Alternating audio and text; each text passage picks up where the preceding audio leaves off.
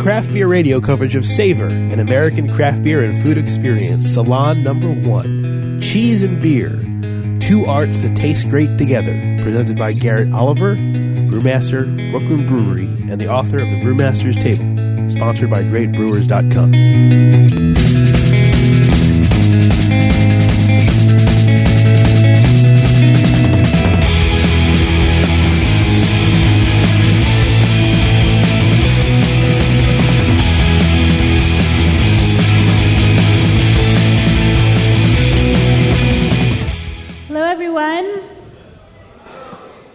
What a beautiful room this is, and to see you here finally on this weekend. You are at a historic event. Savor is an American craft beer and food experience for many, many reasons. One of them is our speakers. My name is Julia Herz. I'm with the Brewers Association. I'm proud to be with the Brewers Association, who has brought you this event. And we hope you really have an experience. This is not a beer festival. This is something that shows us all that there's interest out there with beer and food, absolutely. And the reason that we're having Savor right now is because it's American Craft Beer Week. Yeehaw on that. And did anyone see the Colbert Report? He literally featured American Craft Beer Week, which is a huge thing for American craft brewers. So outside in this great hall, you have 48 American craft brewers to taste tonight, maybe even tomorrow if you're coming again. And we really do hope you enjoy yourselves, and thank you. Of the 1,449 breweries in the United States right now, 1,420 of those are craft brewers. So the majority of brewers in the United States are the smaller producing, independently owned, traditionally practicing brewers. They are the passionate innovators, the mavericks, the ones who have taken beer styles and turned them on their ears, pushed the envelopes, and created new things like double IPA and American brown ale, and done some amazing, amazing things. So we're just really glad that they're going to get to show off their stuff this week. I want to let you know a little housekeeping that you are going to be tasting today. Garrett's got 6 beers and 6 amazing cheeses. What you're using are cups, and granted, this weekend is about elevating the image of beer, but these cups, I assure you, are odorless and tasteless. These are what we use during judging at the Great American Beer Festival, these cups, as well as at the World Beer Cup, which is the Olympics of beer. So you're in very good hands with your cupware. I want to remind you to turn your cell phones off if you don't mind, and if you do have to leave for any reason, I know you entered through this door, but if you can leave through the back of the room, that would be appreciated. We have a sponsor here from Great Brewers. Is anybody from GreatBrewers.com in the room? We want to thank them for their support, as well as Reyes Beverage Group, who has been incredible to make Savor an absolute reality. And so what I want to do right now is introduce the gentleman that has come to speak to you. Anybody go to the Brickskeller? You're all DC people. Raise your hand. When I was 18 years old, I got to see a dinner when you were with the Manhattan Brewing Company, and I still have the original glassware that Garrett gave. This gentleman has influenced so many people in the beer world, and now so many people in the beer and food world. I don't think there's many that come close to what he has done. He's authored an incredible book. Has anybody seen Garrett's book, The Brewmaster's Table?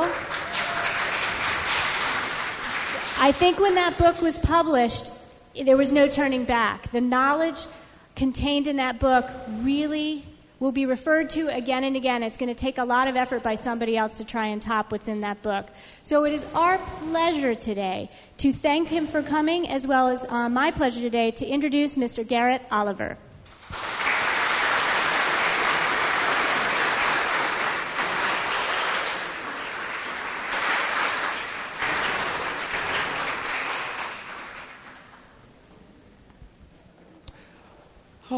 The sort of room I had always hoped for. It's funny. It's good of her to mention. I mean, what a wonderful introduction, except for the part about her being 18 when I did the first. If I ever wanted to feel old, that would definitely do it for me. But I'll take on my elder statesman role, hopefully gracefully. What we're doing here today is pretty close to my heart, because over the years I've done about 500 beer dinners and tastings in 9 countries.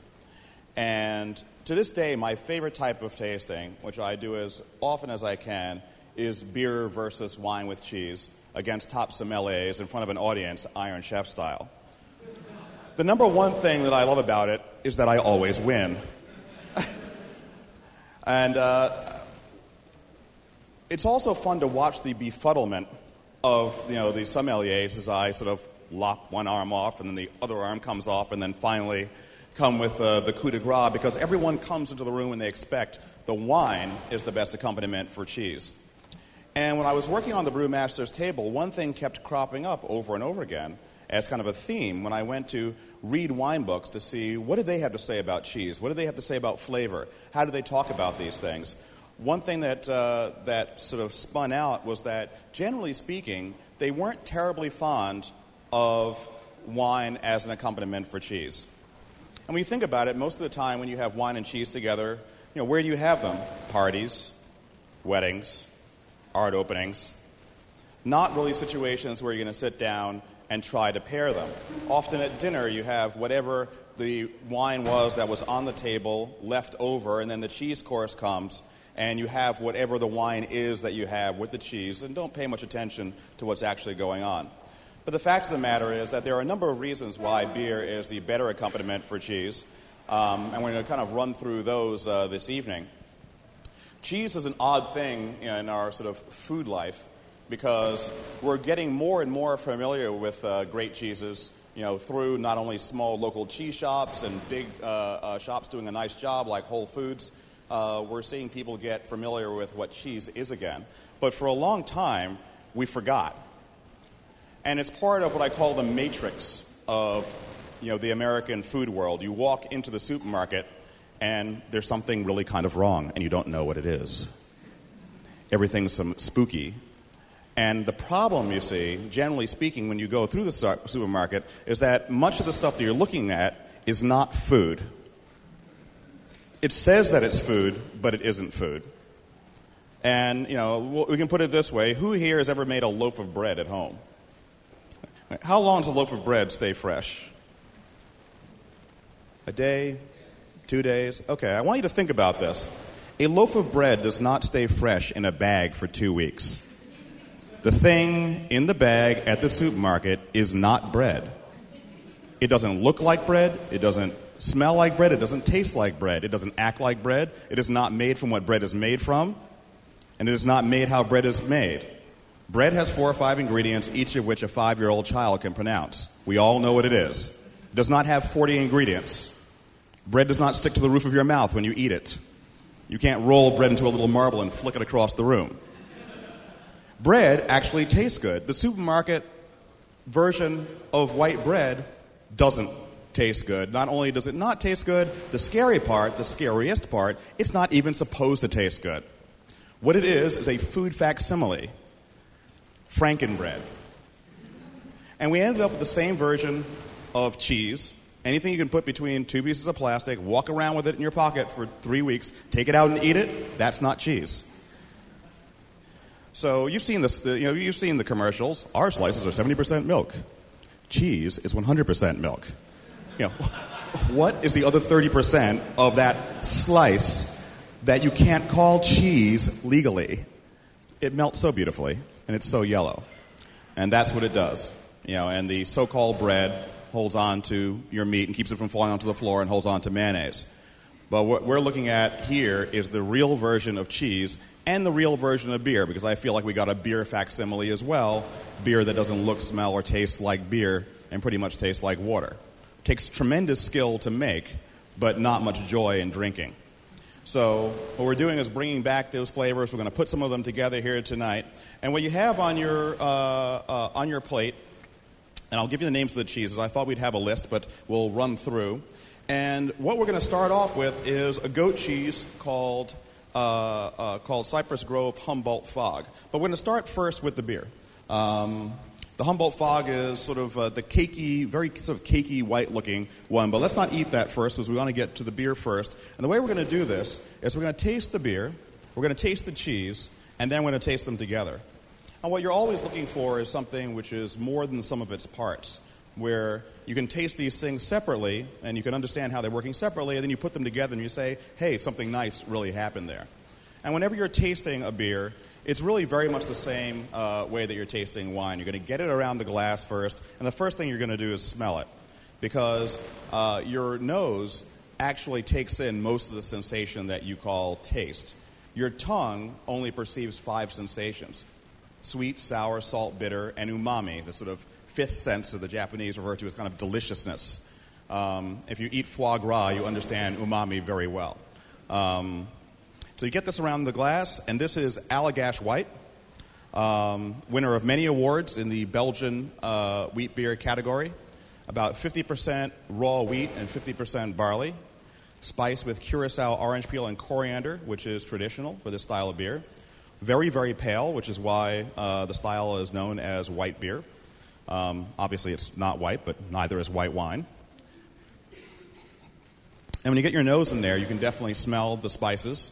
And the spices kind of came to the brewing world at a time when hops were not the only spice in beer. Many different things were used. And the Dutch, when they were exploring the Spice Islands, they brought all these various spices back, and they ended up not only in the food, but in the beer as well. So now let's taste it.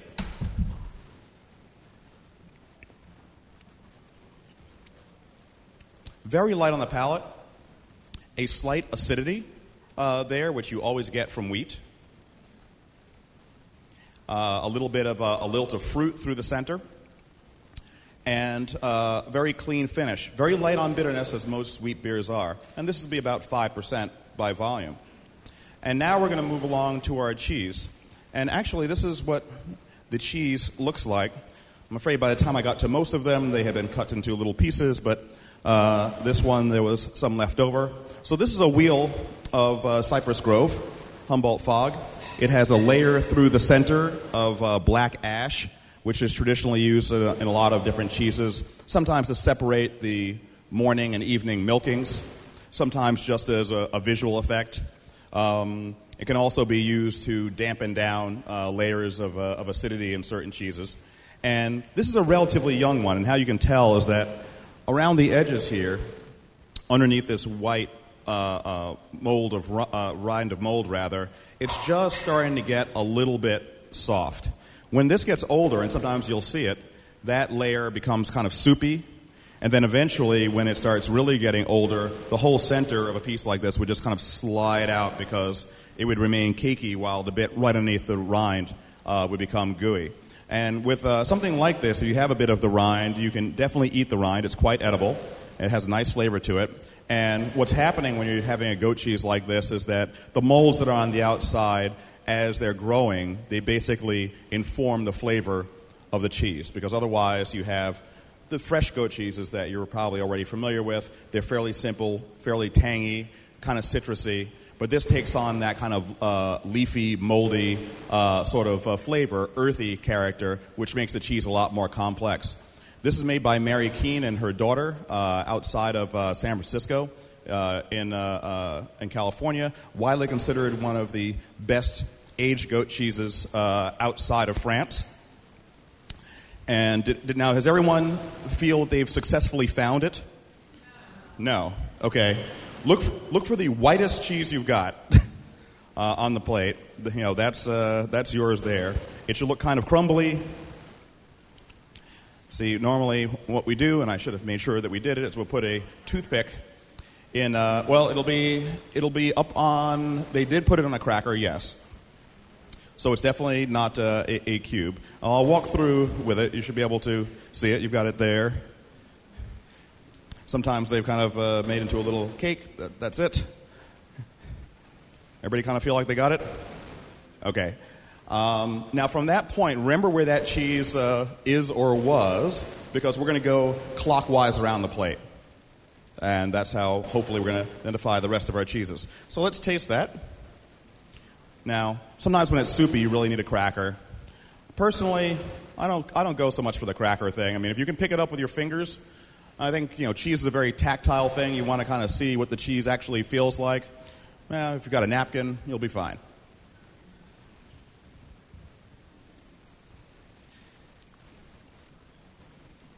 Very tight paste, almost peanut butter-like. The texture on the palate kind of sticks to the roof of your tongue, the roof of your mouth in a way. And you let to break up a little bit. And once you've got the flavor of it, now let's taste it with the beer.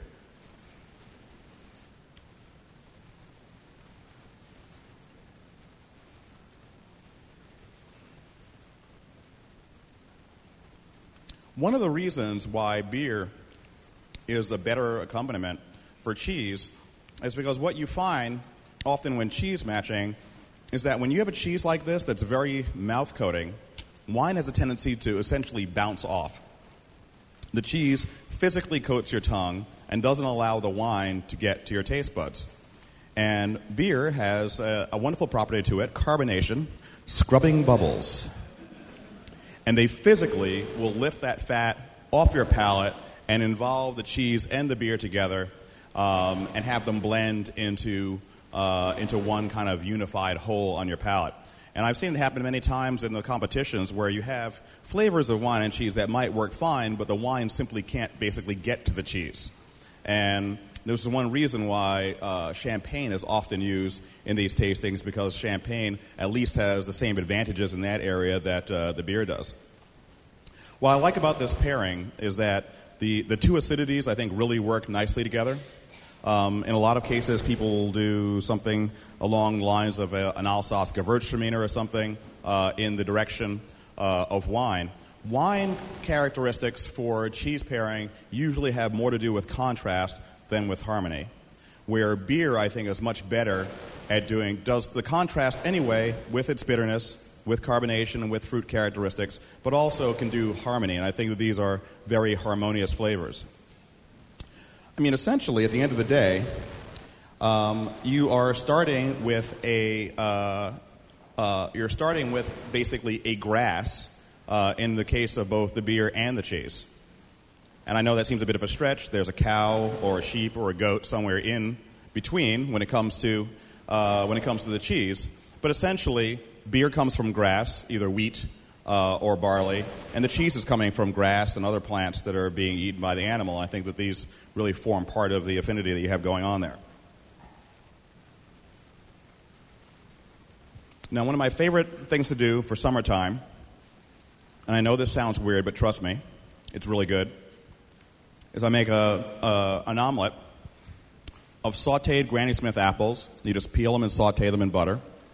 Use some of this Humboldt fog cheese, and just make a simple omelet. A little bit of cracked pepper. 10:30, late enough. Belgian-style wheat beer. It's brunch. 10:30, by 10:30 it's brunch. It's not breakfast anymore, it's brunch. I think a really nice combination, especially as it goes into the finish. I think that works really well. Okay, so as you come around to the right, you have another one on a cracker, which has sort of basically a white paste, sort of smeared there. That's our Brillat Savarin, Brillat-Savarin, named after the great French gastronomer. Now, there wasn't much left of the Brillat by the time I got to the poor guy, but you can see the remain there of what the outside of the mold looked like. Again, sort of a white mold with a sort of creamy paste on the inside. The style is referred to as triple creme, and the reason for this is because the way that this cheese is made is very much like brie. It's a soft curd cheese to which, of course, they're starting with milk, and then they'll add cream to it, which brings the fat content of the cheese up to a luscious 75 to 80%. And let's face it, what cheese is really about is fat. That's one reason we love it, the combination of fat, salt, and then everything else that's going on with a cheese like this. And Brillat, when it's young, is just simply creamy, and beautifully creamy. As it gets older, it gets a little bit of a bite and a funk to it. And one of the fun things about doing these tastings is that when you come to do a tasting, you never know exactly what state you're going to find the cheese in. So there's always the tight wire act of seeing how exactly this is going to go. It's fun when you're doing the competitions, too, because the level of age of the cheese may hand an advantage either to me or to the sommelier. Usually to me. All right, well, let's taste the beer. And this beer is called Brooklyn Local 1. And we're serving it out on the floor if you want to check out more of it later. This is a Belgian-inspired beer. It's 9%, so quite strong. It's actually, technically speaking, very dry, though it may taste slightly sweet when you first taste it. It's a beer that is made by Brooklyn Brewery, so it's close to my heart. And we make it by 100% bottle re-fermentation. What this means is that it's made exactly the same way that champagne is made. The only difference being that there's no dégorgement. The dégorgement is the removal of the yeast, which is done in champagne. We don't do that in beer because we like the yeast, which is actually very good for you. So that whole method is called the méthode champenoise when they're making champagne, and this is made by the méthode brouquelanaise. And if you saw the bottle going around, some people will say, "Hey, look, these beers, they're in champagne bottles." Here's something I want everybody to remember: champagne is in a beer bottle. That was always a beer bottle. It was a beer bottle before anybody ever made champagne, and the whole idea of champagne was to take wine and make it kind of like beer, to give it carbonation, to give it liveliness, etc. And the same monks who had been making the beer for hundreds of years took the same bottle and the same technique and applied it to the wine. Later, they came up with the dégorgement, thereby taking out some of the things. But even then, they want some of the yeast character often in those wines, and will leave the wine sitting on the yeast to get some of the flavor and then clear the yeast out over time. We hold on to it. So let's get that around the glass. And in the aroma, I think you can pick up not only the malt, but also some spicy characteristics, a little bit of kind of honey and tobacco character. And those are really being created not only by the yeast strain, but by the fact that we also add some raw sugar from Mauritius, which gives you that kind of rum tobacco kind of thing. We want to have a little bit of funkiness there. You're cut off. And let's taste it. Now, this is a good example of what I refer to as false sweetness. When you taste the beer at first, you might say it tastes kind of sweet. If you're a wine person, again, I'll go back to Alsace Gewürztraminer. It's a very good example. Almost no residual sugar, but an impression of sweetness. And that is brought on by fruit characteristics in a beer. It's also brought on by alcohol. Alcohol is sweet when you taste it. If you think about bourbon, for example, bourbon often tastes really sweet, but of course it doesn't have any sugar in it. You might get a little bit of sugar out of the wood, but not enough for you to actually taste. So that's a kind of impression that you get on your palate, and many things can cause it. But this is a technically very dry beer with about 1.5% residual sugar. And let's taste that cheese. This one you probably do need the cracker, unless you want to use your little fork there.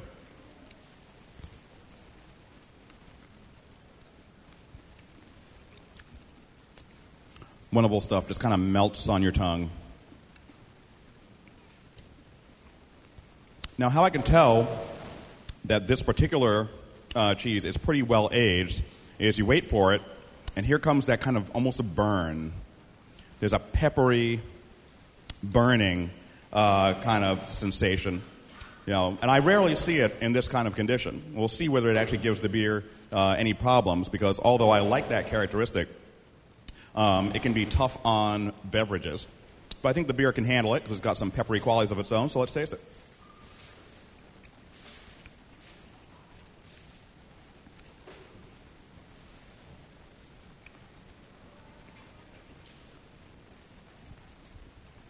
Actually, I think it actually worked pretty well.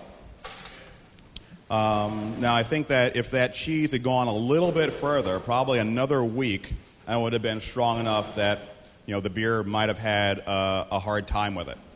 But as I said, that's always the fun of seeing these things.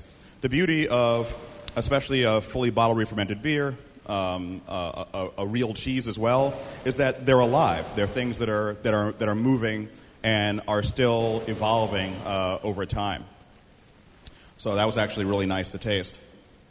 Now we're coming to our third cheese, which should be in the form of a little cube, very sort of pale yellow cube.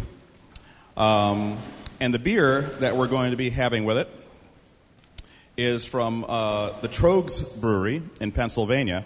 Now, this is the only beer we're going to be tasting twice. They wanted to keep us down to 5 beers for logistical reasons, and I think that this beer will work with well with 2 of the cheeses. So this style of beer is Doppelbock, and this is a style of beer which was originally made by monks in Germany. It was intended to get the monks through the 40 days of Lent, where they had to go without solid food. So they wanted something that was almost like liquid bread. Had some residual sugar to it, definitely. Was very hearty. These days in Germany, this is something that people pair up all the time with all the wonderful pork dishes that Germany is so well known for. And if you get it around the glass and smell it, you definitely get an aroma there of malt. So this is a lager beer, and it's the only lager that we're serving this evening. Lager beers are beers that are fermented cold by a different species of yeast than makes ales. And what really characterizes lager beers is their very direct ingredient flavors. So when you taste lager beer, you don't tend to have fruity, spicy character. You taste malt and you taste hops. You can get some other things, some influences from especially sort of some sulfur compounds, which can be kind of nice in lager fermentations, but what you're not getting is, say, bananas and cloves and things like that you might get from other yeasts. So let's taste the beer.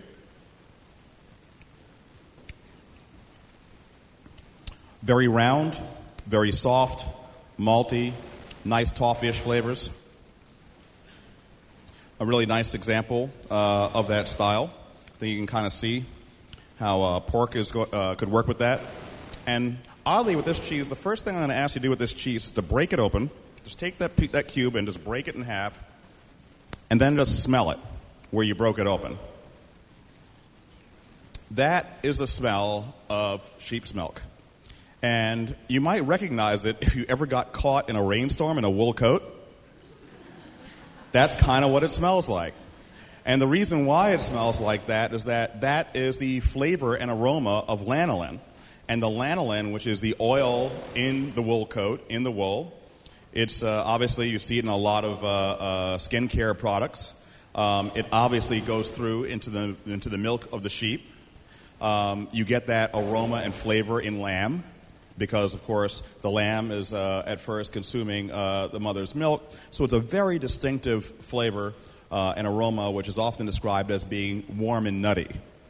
And I think that what you'll see when you taste it with the beer in a minute is that the nutty kind of characteristics that you can get from malt work really well against those characteristics in the cheese. So let's taste the cheese.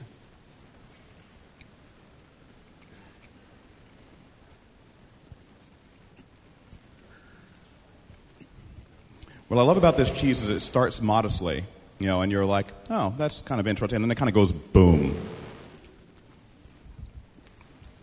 You get it around your mouth, it opens up, and you get all these wonderfully grassy flavors, a nice hit of salt, and that nuttiness throughout. So let's try these two together.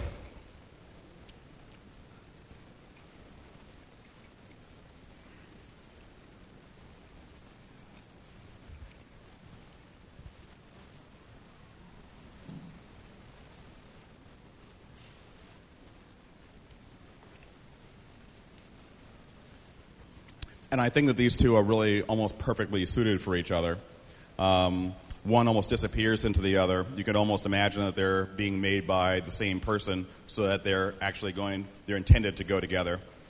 If you taste them together and just kind of let them blend in your mouth, it's kind of hard to see at a moment where the beer ends and the cheese begins. And I think that's kind of nice. It's something different, than what a wine would do in the same situation. It's nice to have that here because I have to admit, my tongue is still somewhat under the influence of the Briat Savarin. It still have some of that peppery quality hanging around. It's called. Oh, sorry, that's a very good question. What cheese was it? Now, usually when I do these, there's like a sheet on the table, so everybody has it. It's called Ossau Iraty. OSSAU-ARATY. It's a Brebbi cheese from the Pyrenees. And so it's a distinct type of a sheep's milk cheese. There's there are very few that I would say are really in this class, but there is one made in the United States by Vermont Butter and Cheese called Vermont Shepherd, which is made very much in this style, which is also absolutely wonderful and takes on that distinctly sheepy quality, and you really have the depth of the sheep's milk character going on there.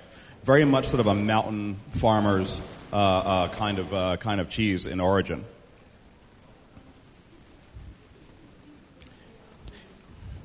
The beer is called Troegenator from the Troeg Brewing Company, and that's Troegenator.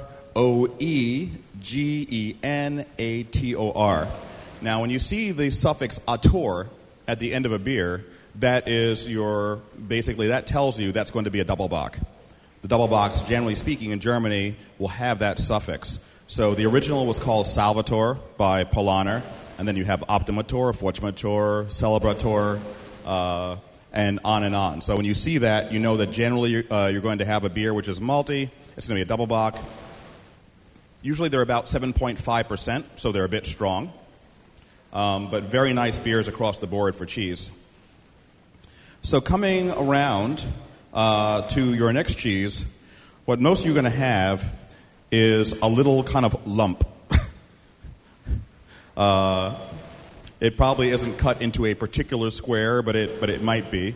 Certainly not nearly so cleanly cut as the other ones. And I wish I could find a wheel of this because it doesn't look much like this little piece here. But the style of cheese is washed rind, and I always like to have some washed rind cheeses. And generally speaking, these are known as the stinky cheeses. Now, the reason why they're thought of as stinky cheeses is because the washing of the rind encourages the growth of certain microflora, particularly one called B. linens, which gives you that funky characteristic that you know from those cheeses. Now, this particular one isn't really all that funky. I don't think I've ever seen it quite this young. So it's young and tangy, and when you taste it, you'll see that it does have some of that funkiness to it, but not right up front. The beer that we're having with it, this is a French country ale by the Two Brothers Brewing Company, the Abel brothers, and they're actually serving this out front over here. And this is a beer inspired by, they are actually two brothers who spent a lot of time in France. They were inspired by the Bière de Garde style, which is the indigenous style of northern France in the area around Nord-Pas-de-Calais. And people often obviously don't think about France when it comes to brewing, but France has a very old brewing tradition, and particularly that part of the country. And in fact, a lot of hop fields growing nearby in areas around Ypres, etc. And this is a really nice example of the style. Now, relatively dark in color, sort of an amber color. So we have some caramelized malts going on there. And if you get it around the glass and smell it, there's a very distinctive character that comes from the yeasts that are used in that part of the world. And the yeasts are used not only by the brewers, but also by the bread makers. And they just kind of move through, if you like, the environment of that area. And they have a distinctly mushroomy, slightly earthy, herbal character with a note perhaps of anise seed or fennel in the background.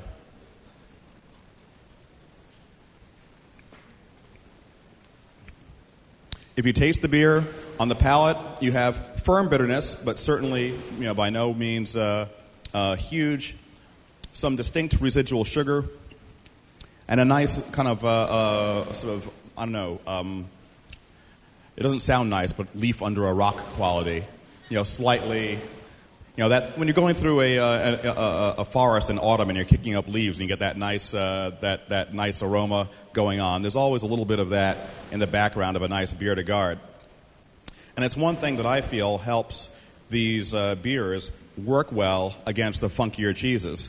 Now, usually you see a cheese like this, and it may be in a stage where it's almost melting and gooey. This is really sort of young and tangy and very firm. The cheese itself is called Hooligan. It's made in Connecticut by Cato Corner Creamery. And what they were really looking to do was to emulate some of the great wash rind cheeses of France that developed that funkiness over time. So cheeses like Epoisse. In Italy, you would have Taleggio. Back to France, you have Pavin. One time I had a cheese like this, and it was about that big, 4 or 5 inches across. And it came in this cool little wooden basket. And I said, my cellar is going to be a perfect place to put a cheese like this. The right level of humidity, the right temperature, 50 some odd degrees. And it was kind of funky, but I didn't want to put it in the fridge and kind of kill it, so I wanted it to evolve. And I went down the basement, and my basement is like 800 square feet, so it's a good size. And I put this little cheese on a box in the back of the basement, and I went to work. And I got home from the brewery, and as I was putting my key into the front door, I was sort of like... and I opened the door up, and the entire house, I'm talking about 3 stories of house, this one little cheese had funked up my entire house. That is a powerful thing. And that's kind of in a way what Roche rind cheese is about when it starts to get really funky. Now, what will they do? Well, they'll wash the rinds of the cheeses with all sorts of things to encourage the growth of these microflora. It could be anything from, in this case, it's buttermilk. So they'll keep washing the surface of the cheese in buttermilk. Sometimes they'll wash it in beer. Sometimes they'll wash it in grappa or marc or a wine. We actually make a beer for Thomas Keller at the French Laundry, and they're planning to have the Jasper Hill people in Vermont make a cheese, and they're now for them, and they're going to actually take the beer that we make for them and wash the cheese with their beer, which I think is kind of cool. And Jasper Hill are great people to be able to work with. Let's taste this cheese.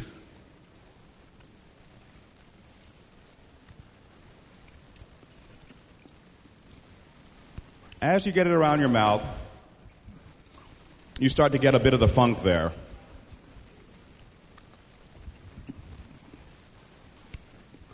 But usually, once it's older, you can smell it more on the outside. And actually, what happens is that the funkiness eventually is almost more on the exterior than it is on the interior. You'll almost smell it more than you taste it. Here, you're not smelling it so much, but you are tasting it definitely. Very well developed. And let's taste it with the beer.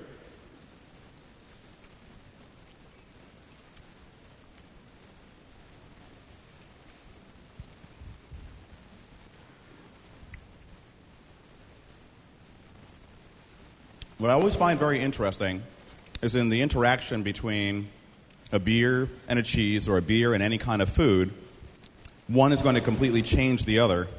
So you take a beer that started off a minute ago tasting really relatively sweet and put it up against a very sort of pasty, salty, funky cheese, and now the beer tastes dry.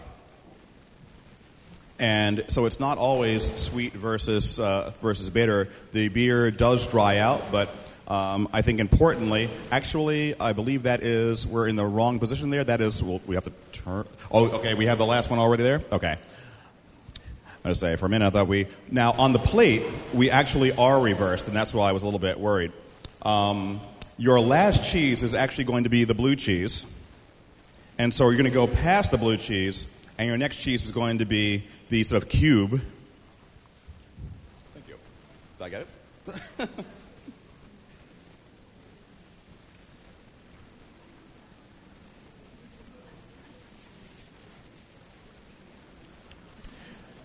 This somewhat darker cube is what we're going to be going for next, just so you know. And now for this cheese, we're going back to, I said we had one beer we're going to repeat, and that was the Troganator from Trogs. We're now going to be pairing that up again with that next cheese, which is the Pleasant Ridge Reserve from Wisconsin.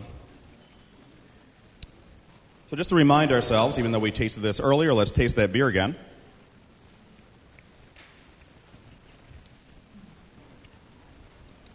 Again, the maltiness of the double bock. Now that we're going, though, to a cow's milk cheese. And this is made pretty broadly in the Gruyere style. This cheese has won the American Cheese Society's best cheese made in the United States, won that award several times, made by Mike Gingrich at the Uplands Cheese Company.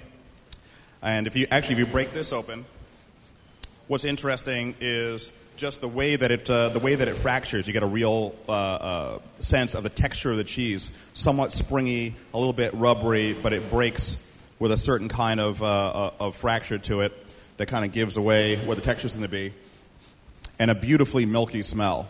I mean, it's just such a gorgeous aroma. So let's taste this cheese.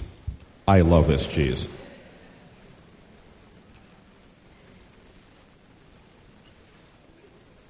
Wonderfully grassy, and it has a really interesting texture, like a fine grain kind of texture. As it gets a little bit older, sometimes you'll get little crunchy crystals of salt, will start to condense inside of it.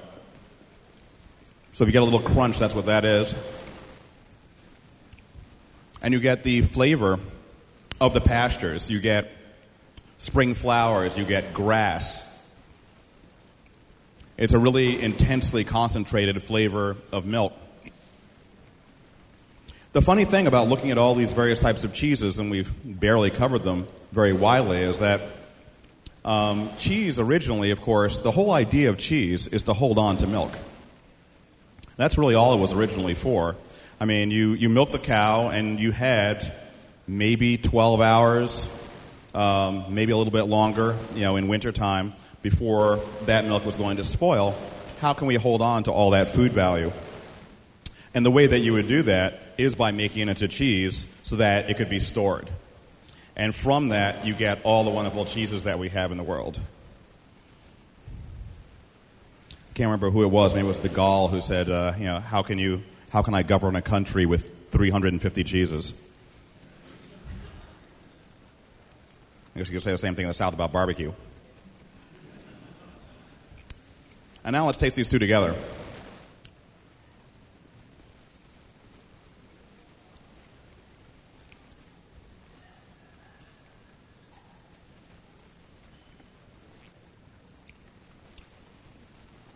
What's interesting is how we saw the way the Ossau-Iraty work with this, and this engages this cheese beautifully too, but at a somewhat different kind of level.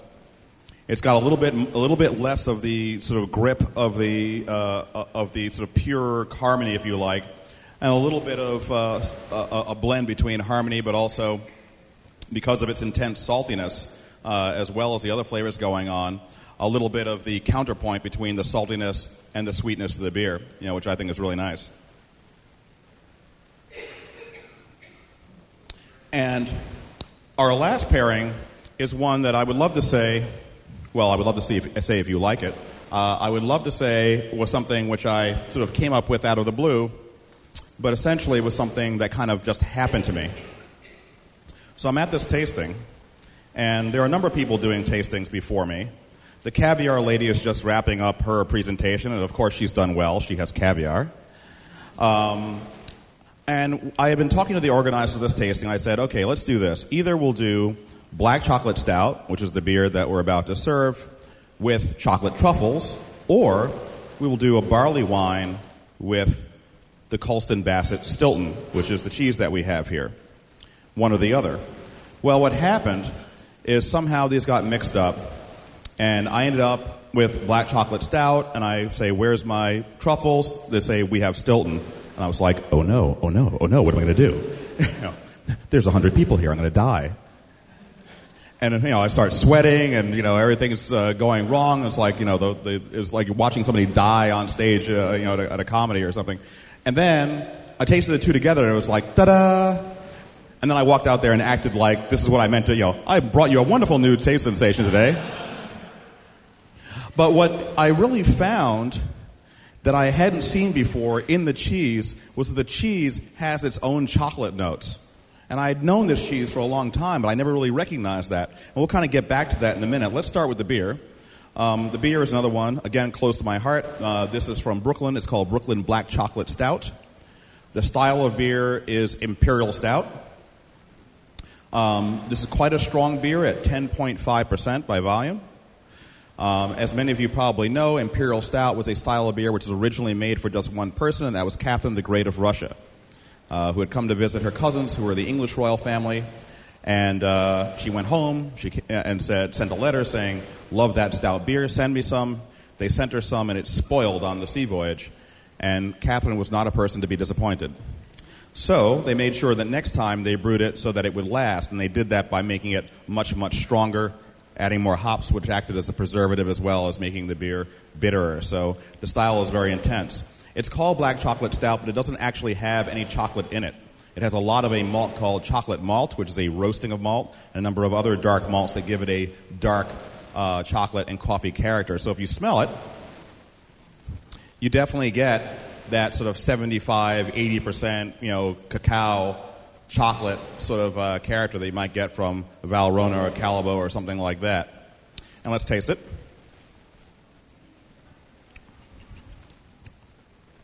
Kind of soft, round, a lot of chocolatey flavors through the center, quite a bit more residual sugar than the other beers. I think it kind of hides its 10.5%, at least at the moment, dangerously well. And for our cheese, you have what many people call the king of cheeses, Colston Bassett Stilton.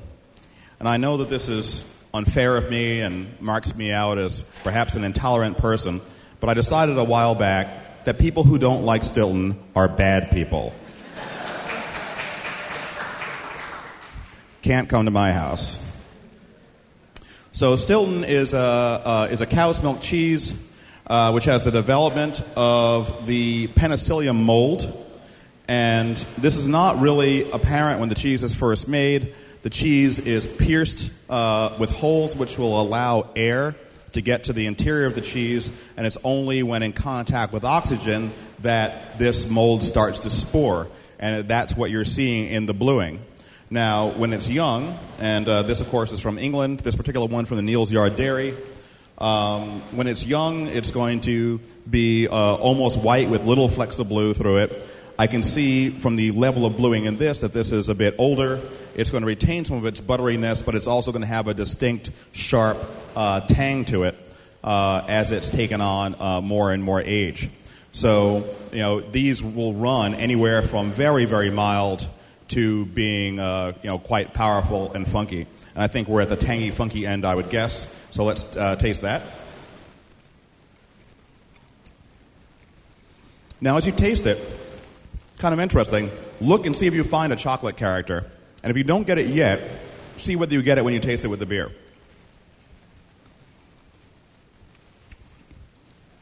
Oh, that's good. That's a beautiful cheese. It actually isn't that tangy. It's very, very salty, as it always is. Retains a beautiful, smooth, buttery quality. And let's taste it with the beer.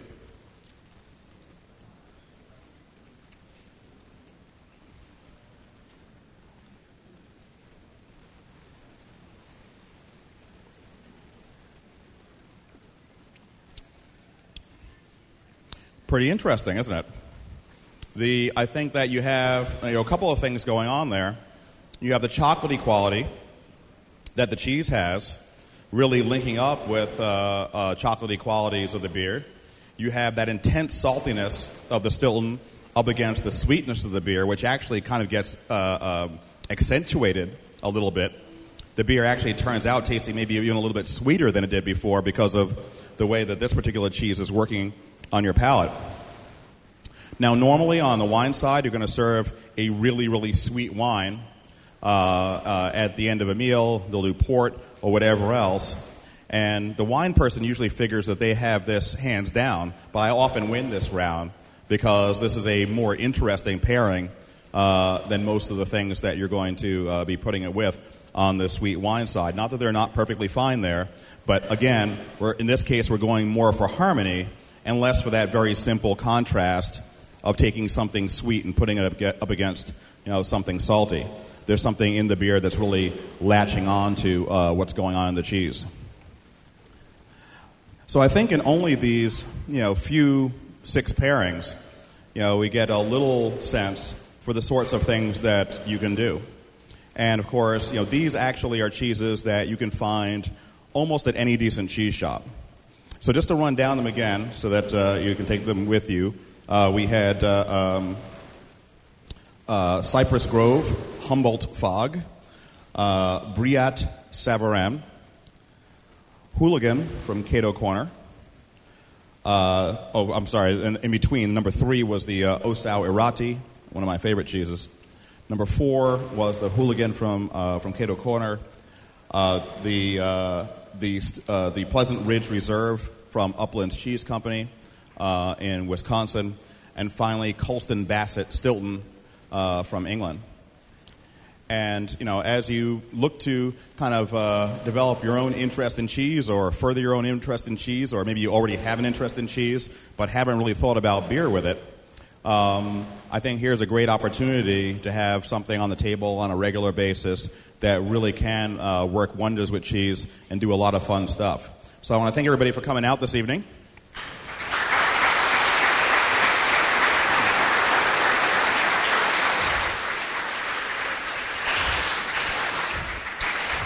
I know we have a couple of minutes for questions. Julie will tell me if we have a couple of minutes for questions.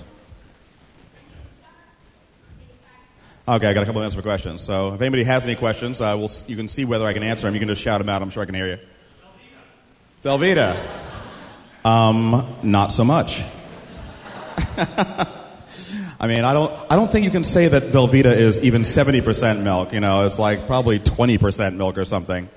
Now, a lot of these things that are people think of as cheese or processed cheese food, technically speaking, and I'm not naming any particular names, but technically speaking, what they are is, you have one guess, edible plastic. I kid you not. The first edible plastic was Crisco. Got some at home? Maybe you might want to toss that out.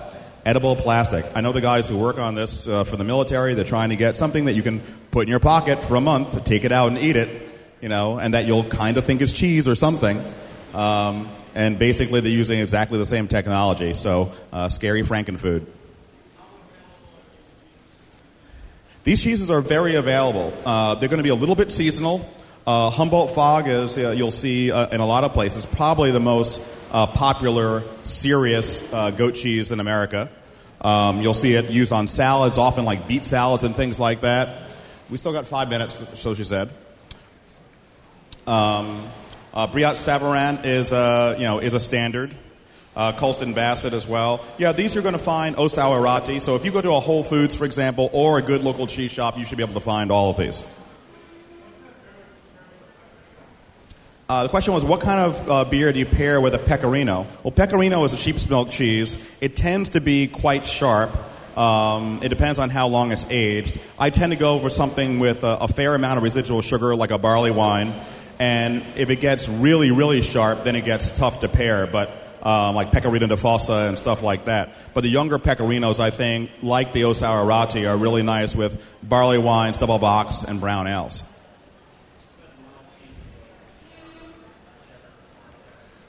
Well, mild cheeses like farmers' cheeses, are pretty easy to pair across the board because they're going to row in pretty well with most of the things that you do, because what you're trying to avoid is cheeses have a lot of sharp edges on them, a lot of things that can react to what you're tasting to, and farmers' cheeses don't tend to have that, so they'll almost take on the character of whatever it is you're eating, so they're actually pretty easy to pair. Burana. I'm trying to remember Burana. Is that one of the ones that's made with nettles? I know there's a burrata that comes almost like it's a buffalo milk cheese that kind of has a tie around the end, and that's the only kind of burrata that I know. So you probably stumped me because Oh, Parano. That one I just don't know.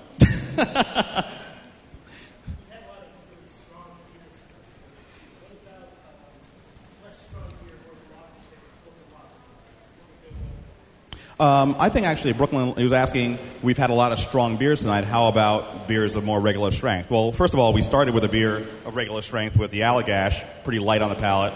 A beer like Brooklyn Lager, which is sort of American-style amber ale, I think works really well with aged farmhouse cheddars, because it has that. I like the way the sharpness of the hops works with the kind of bitterness, if you like, of the cheese, the big sort of snap that aged cheddars have. I think that works. That can work quite well. But the beers didn't have to be strong tonight, and on average they were maybe a little bit stronger than average. But the French Country Ale from Two Brothers is not particularly strong. We did go at the end for something which was pretty huge, but then again we had a pretty huge cheese to work against. I know that they need the room in a few minutes. I want to thank everybody for coming out. I'm sure I can answer a few more questions as they're changing the room over. And have a great time here at Savor.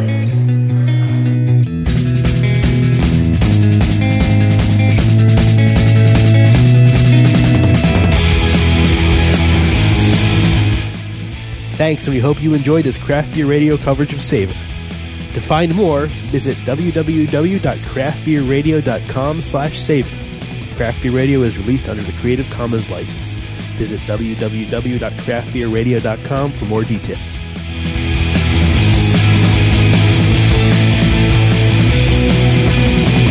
Call the cops, I think he's coming home early. Does he know that we're onto him? Me and her being playing Pokemon. Don't you know that we're into it? Got the stash and we're heading out of town now. Don't you know there's no stopping us? Look, we'd be up to starry skies. Everybody knows the signs, stupid little lies. We will find a bit of the place. People say that we have up from our space. Yeah, promise me you'll never go away, so I don't have to put these roses on your grave.